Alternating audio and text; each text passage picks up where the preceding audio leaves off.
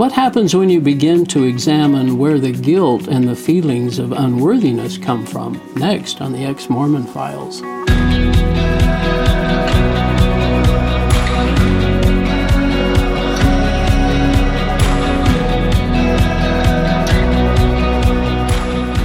Hi, and welcome to another episode of the Ex-Mormon Files. I'm your host, Bishop Earl. I appreciate you spending some time with us. Today we have Amy Erickson, who's been willing to come and share her heartfelt story, and it's just so tender and sweet. And thank you. Anyway, thanks for coming and sharing. Thanks for having me. Yeah. Well, as we usually do, where were you born? I was born in California. Were you? Los Angeles. A little California girl. Yes. Huh? How long did you live there? Through high school. Oh, really? I moved to Utah when I was about 17 or 18. Oh. Yeah. Okay. And then just kind of got stuck here. Brothers and sisters? Oh, stuck here. Yes, I'm actually the oldest of 12 kids.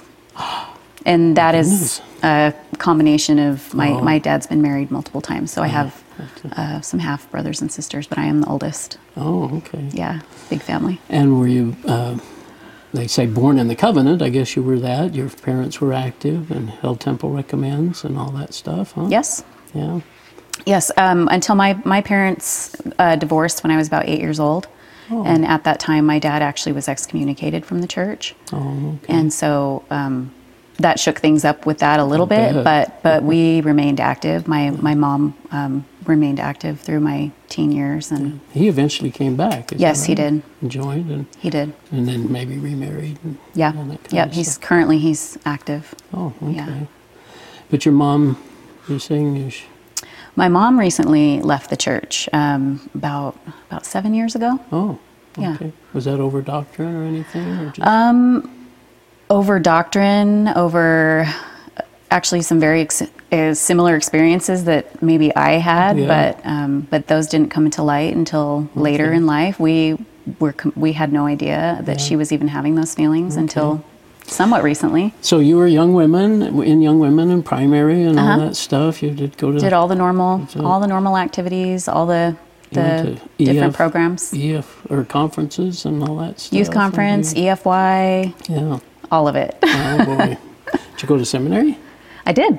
I didn't graduate, but I did go. Yeah. Just a dutiful little Mormon girl, huh? Yeah. I grew up in a small town where there weren't a lot of Mormons. I was probably one of about 10 in the youth, so we were kind of on our own. And to be a proud Mormon, or at least stand up for. Yeah. So what happens at 17?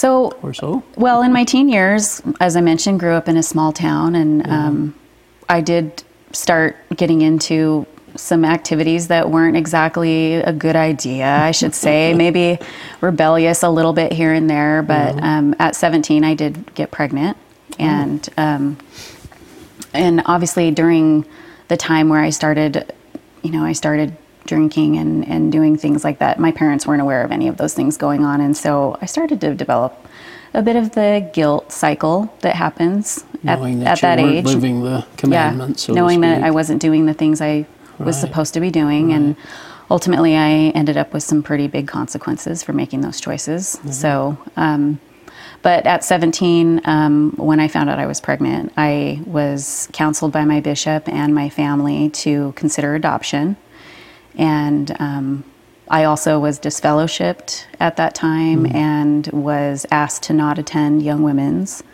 Yeah, I find that very fascinating, is that they were afraid your sin would rub off on them or something, or what's the logic there? I don't know the logic, but I think that there's a lot of fear involved in... Not to celebrate the pregnancy. I imagine that was the thinking. The young girls would draw to you. Yeah, and maybe they were trying to consider my comfort level as well, as far as, not being able to participate in certain activities because I was pregnant. But that started a lot of, real shame, guilt type of feelings for me, and obviously it was a pretty big deal. I was about to give birth. Just not living worthily and all that stuff. Yeah. And plus with the baby. And so did you feel pressure, or did you you use the word consider adoption, but were you pressured?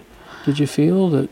I would say at the time I didn't feel like I was being pressured. I felt like I obviously was terrified, and I was young, and adoption while it wasn't the option that I initially wanted, my initial plan was to parent the child. Sure. And, but my mom was a single parent. And so I imagine, there was a lot of fear for my future and fear for my family's future with what that would mean to bring a baby into the house. And so adoption was definitely presented as an option, and my bishop very strongly counseled me to consider adoption. Also, actually even offered to adopt the child himself. Oh, wow. So you do end up offering. Yes. At the time I didn't like that, but ultimately I did decide to choose adoption because I was repeatedly told that the child would be born into a family that would not have, that my child wouldn't be sealed to two parents, and that, that I would be, that was definitely brought up, and that I would be put in a place where, I may not ever marry in the temple and stuff because of being a single mother, and those are things that were said to me, and so ultimately I did choose adoption, and I had the baby at 17 and selected a Mormon family. And then after having her, I just kind of went on with life. That was 1995, and church then? At that time there wasn't a lot of counseling or anything offered post adoption for mothers. So the counsel really was just to go back with my life and just move on and try to get back to the place where I originated, Okay. So, but at that time, my mission was to fix everything, fix all the mistakes I had made, prove my worthiness, get things right with my family, and do it the way I should have done it. So you go back to church? So I did. Oh, yeah. I was, during that whole time in my pregnancy, I remained active at church, and the Ward family and stuff was very supportive to me. I actually ended up moving to Utah while I was pregnant and gave birth in Utah. Oh, okay. And that was just mostly just to kind of get away from the pressure at home and stuff. But small community stuff. So I lived with my grandparents, and, so I wouldn't say adoption was a mistake by any means. That wasn't by any means the crux of my coming out of the church. I just thought it was interesting that they kind of either not put pressure, but kind of explained, well, they're not going to have an eternal life, and you're going to have a tough time and all that. Yeah, and I absolutely. guess those are options, and there are certainly families that want them. But so what happens after? This. So I moved to Utah, and I enrolled in college and started going to school, and I ended up getting engaged and got married at 20. Okay. So a couple years later, and you got married in the temple. Timpanogos Temple. Timpanogos Temple, yeah. Okay. And that marriage lasted about 3.5 years. I did have a son with that husband. Yeah. And was he a return missionary? No, he actually wasn't. He didn't serve a mission, but he was active in the church, and that was all part of the plan. To get back in the good graces of my family and everything, and do the things that I was supposed to be doing. So, kind of backing up for a testimony. What did you? I guess you had a testimony of Joseph Smith and Book of Mormon and prophets, current prophets in the church, and all that. I would say during my teen years and stuff, I never had a reason to question it. I never thought otherwise. I really didn't. Nothing came up. I didn't think that deeply about it. No. But the only experiences I really had, there was a Christian church in our community that did not like Mormons. Really? Well, they acted like there was a lot of, the youth of that church was very prejudicial against the Mormons, and so there was a lot of battling going on, and so my view of Christian church was not the best, and so, but I never had any reason to question the Mormon doctrine, but I also didn't spend a whole lot of time understanding it fully, I would say. So kind of a shallow knowledge. Very shallow. Sunday school, primary kind of knowledge. Yeah. So do you become active or stay active then after your temple marriage?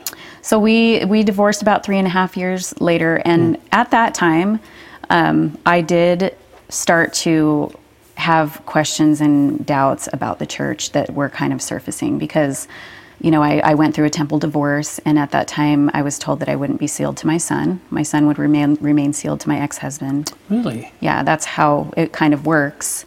And so I went through some anger, and also my ex-husband, I was angry at him and kind of the way that he managed in our marriage. And so I spent some time where I was thinking that I wanted to leave the church.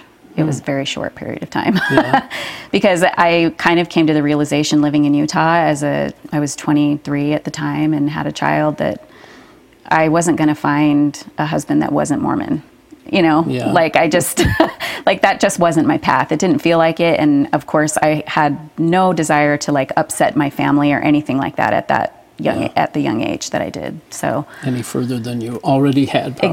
Exactly. Okay. So I ended up meeting my current husband, and we got married, and we've been married for almost 16 years, and we have 3 more children. We did get married in the temple. Oh, which temple was that? That was in the Jordan River Temple. Okay. Yeah. And active during this next few years or many years? We've been active up until I left the church about 4 years ago. So just normal, day-to-day, completely Well, what was that normal little moment in time when things looked a little different for you then to draw you out of the church? So as I mentioned, my mom left the church about 7 years ago. Right. So at that time, when she kind of dropped that bomb on our family, like, because it was a little bit out of nowhere, like we were not expecting it at all. And she was going through like a divorce from a subsequent husband and things like that. And when she told us that she was going to leave the church, I treated her very badly. Looking back on it, I know that how could she leave the church? My reaction was pretty negative to that, and I was pretty angry at her, and I probably said some regrettable things to her, but it was all out of fear. It was all out of the fear of losing my mom and believing that she wouldn't be with us in the celestial kingdom. And which you've now apologized for, right? I have, yeah, absolutely. But that was a rough time, and this was also at the same time that my daughter that I placed for adoption, we were reuniting at that time. She contacted me to be reunited. Were you happy about that? I was very happy about that, and I am very happy about that. But I will say that her coming back into my life really opened the door for a lot of pent-up grief and shame and emotions that I had buried for a very long time. The guilt. Not to mention that other than like my close family and my husband, nobody knew about that part of me. And with her coming back to my life, it really kind of had to be made public. Sure. That I had a baby when I was 17. Yeah. And my children didn't even know. So I had a son. I had a 14-year-old son at the time. So I had to deal with, explaining all of the logistics with that kind of thing to my children and all of those things. So, but during that time, I began to really start to go through some serious grief and sadness and depression, and those feelings of unworthiness and shame just really rushed back in. And it took some time for me to finally start trying to examine, like, where was that coming from? Yeah, I think that was such a fascinating, that's why I led with that, and the other one we'll get to in a minute, but where does that guilt and unworthiness feelings come from? And that you were dealing with that. Yeah, well, absolutely. I mean, from the time that, obviously my pregnancy was something that I had to wear publicly. And so I was forced to deal with a lot of judgment and lost friendships and was asked not to be around people because I was pregnant during that time. And as a teenager, that was really hard on me. I'll bet. And so I was very full of shame for that experience. And also knowing that, the choices that I had made had led to me having to decide to give away my baby. Yeah. And that was really hard. Sure. And so dealing with all of that, I realized that there's so much shame culture in the religion that I had grown up in. And that so much of it was related to the way that I believed that God viewed me. And it just didn't make sense. It didn't make sense anymore. It never really did make sense, but I finally was willing to admit that it just didn't make sense. And that I shouldn't have to feel this shame for the rest of my life. So during my years, just, after marrying my second husband, life is just normal day to day. But I had always struggled with sitting in a room full of Relief Society women and comparing myself to what seemed to be perfection, where I knew that I had this past. Teenage pregnancy, raised in a divorced home, divorced myself, and all of these things that I felt so much shame for, but I just felt like I could never live up to the perfection that I needed to, that I felt, and I just felt like there was something wrong with me, because on one hand, I believed so strongly that the church was true and what they were teaching us about salvation was true, but on the other hand, I could not reconcile that I would ever be good enough to get there with my past. What a terrible feeling. I mean, I can see that would be so, it would be depressing, wouldn't it? Yeah. Oh, and I've experienced the depression and the anxiety and all of the things that come with that. And so, I'm sorry, I'm leading the interview here, but do you have more questions? No, you're doing perfect. You're doing wonderful. I was just wondering if you finally realized maybe that other people have pasts as well. Well, absolutely. And so as I started seeking more help to help kind of heal from my grief with the adoption experience, I started meeting a lot more women who had the very same experiences, obviously with placing a child for adoption, but also in other circumstances where, women who were LDS just felt the exact same type of worthlessness because of their past and what they were told about their level of worthiness and how they could never go back and erase those sins of their past. And not be good enough. And not be good enough. Yeah. And the doctrine of the Mormon Church is so confusing in that sense, because they want to tell you over and over again that all you have to do is just go and repent to your bishop and do this and do that, all of which are somewhat shameful activities. Sure. But, and then everything will be fine. But that's not true, because the next time there's another Temple Recommend interview where you feel like you can't truthfully answer the questions, yet again, you don't feel good enough. And it's a repetitive cycle, on and on and on and on. Interesting. Well, so what else happens? I mean, I know one thing, President Hinckley's little announcement, was that part of your transition to? I mentioned that in the paper because I will say it was around 2000, I think, that President Hinckley gave a conference talk where he mentioned piercings and how women should, be modest in their body piercings and things. And at the time, I only had a single ear hole, but I really wanted a second one. Like, I was begging my mom at that time to get a second one, and it upset me a little bit that what I looked like on the outside would affect how people viewed me, but also how God viewed me. Did he love you less? Did he love me less because I had piercings? And for something that I personally view as attractive, or just, that kind of thing, that's my own personal opinion. It kind of hurt me that, like, well, does it matter that much what I look like on the outside? It just was very confusing to me. And that goes into, dress, how you look, if you have tattoos, if you... and the judging that goes along with that. If you decide to wear a dress to church on Sunday, or you prefer to wear jeans because you're more comfortable, does that make me more or less worthy than the person I'm sitting next to? Yeah. None of that ever made sense to me. Really? You had more insight than I did. I just played the game and wore my white little shirt and shirt and tie. And I never had a problem wearing a dress to church on Sunday, but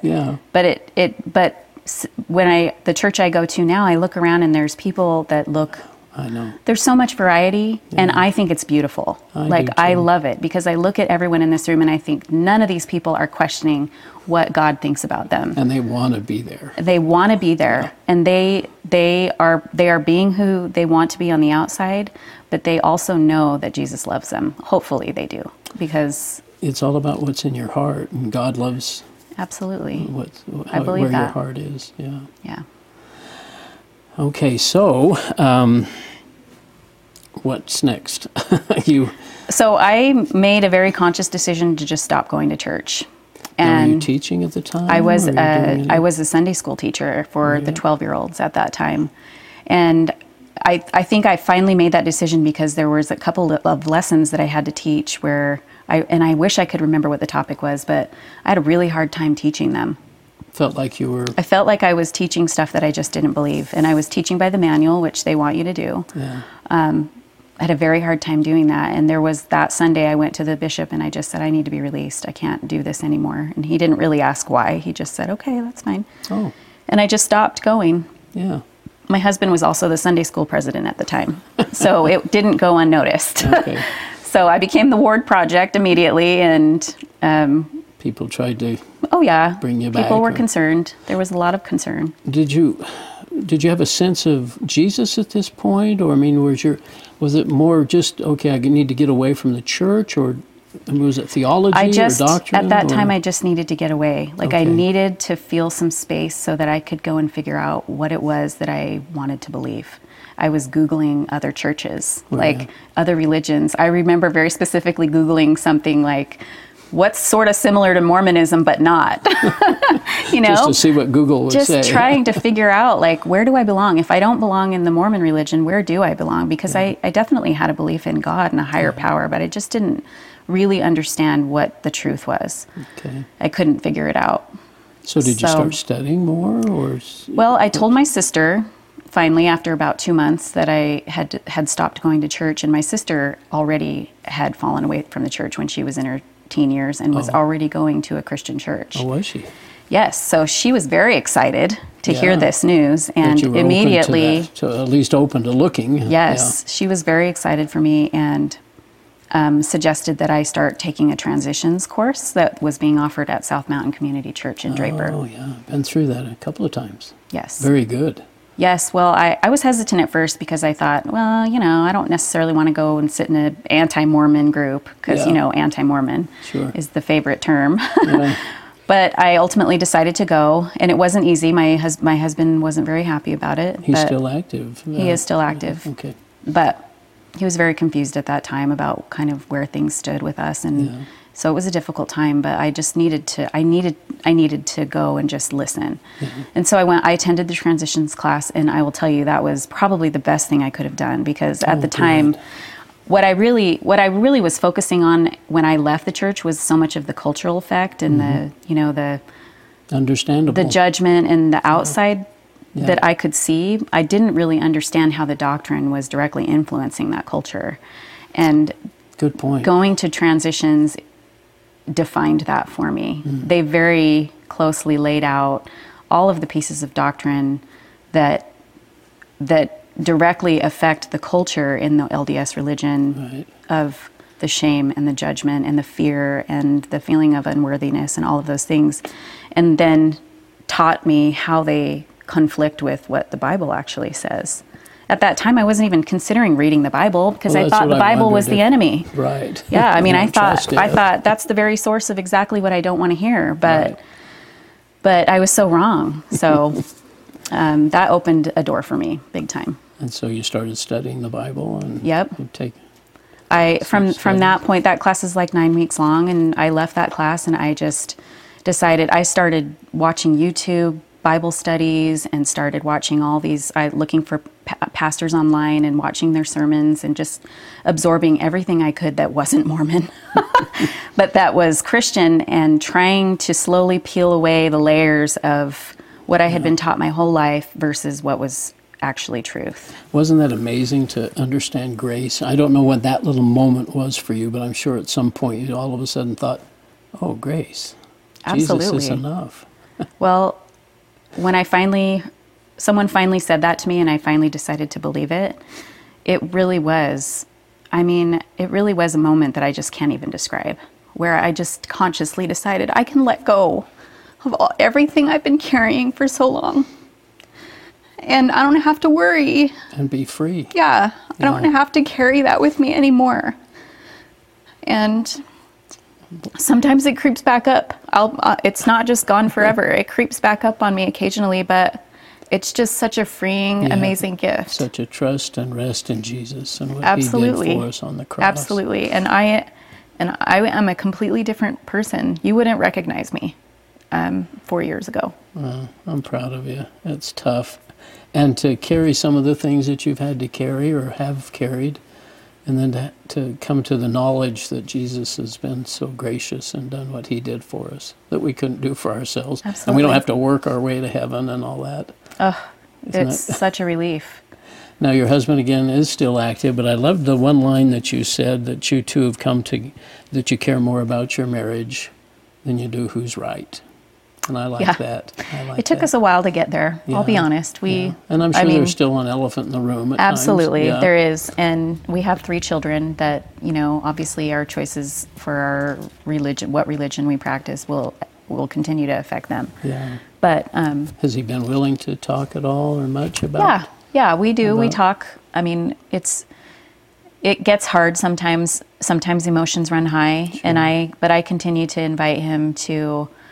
I would love for him to sit through a transitions class, although he's not there yet. He's not ready for that. But I just want him to understand from the perspective of how I made my choice. Not necessarily that he would agree, but how my experiences led me to really needing this freedom, and how I'm in such a much better place. And he acknowledges that. He acknowledges that I am happier, that I appear to be happier. And I think that's the value of having our spouses see the changes in our lives. Yes. How Jesus. You actually wrote this, and I just thought it was so well done. And if I may, simply said, and you said that you wrote this to me. Simply said, I live my life free of man-made rules. Choose daily to live my life for Jesus, free of guilt, free of pain and sadness of my past. I love to serve for His glory, not for the praise of man. I love better because I know I'm loved. That's a good feeling, huh? Absolutely. There's a freedom in that, and we understand grace, and I think there's just such a wonderful message that you've shared about going through some real difficult times and yet coming out on the other end, and well, I'm proud of you. It continues to be a challenge day to day. I won't ever be completely free of the Mormon Church because of my family ties and my background. Oh, sure. There are days that I wish I was. Yeah. but I just feel so much more inner strength to be able to face that challenge, and so much more confidence in Christ and the gospel and the simplicity of what it is and what it means to me. And where you're headed. And it just gives me that confidence to keep moving forward. That's joyful. I meant to ask you earlier on about born again. Did you say you had a born again moment, or what was that little moment in time that you... I just feel like a new creature. I really think that it was in that first transitions class that I literally decided that I am going to believe Jesus when He says that it is finished, and that there's nothing more that I need to do, and that nothing I do going forward is going to make Him love me less. That was my literal born again moment. And it was just me sitting in a classroom, and it was just happening in here, but it was a powerful moment for me because I was proud of myself for listening and following those promptings and being where I was. Well, Amy, you've got just a few seconds. Anything you want to say to family, friends? I just want to express that the simplicity of the gospel can't be overstated, that it's so much easier than we make it. That Jesus has made it easier for us, and all the man-made stuff just confuses things, and that the love and the unconditional love of God, our Father, is just the most amazing gift I've ever been given. Wow. No, I'm thrilled. And I hope that they see that in me. Yeah, and I hope they all come to learn that too. So thank you, Amy. I appreciate it. We'll see you next time on the Ex-Mormon Files. This has been the audio podcast of The Ex-Mormon Files with host Earl Erskine. The Ex-Mormon Files is produced by Main Street Church of Brigham City. More information on this program, including the video version of it, can be found at exmormonfiles.com. That's exmormonfiles.com. Do you have an ex-Mormon story to share? Write us at contact@exmormonfiles.com.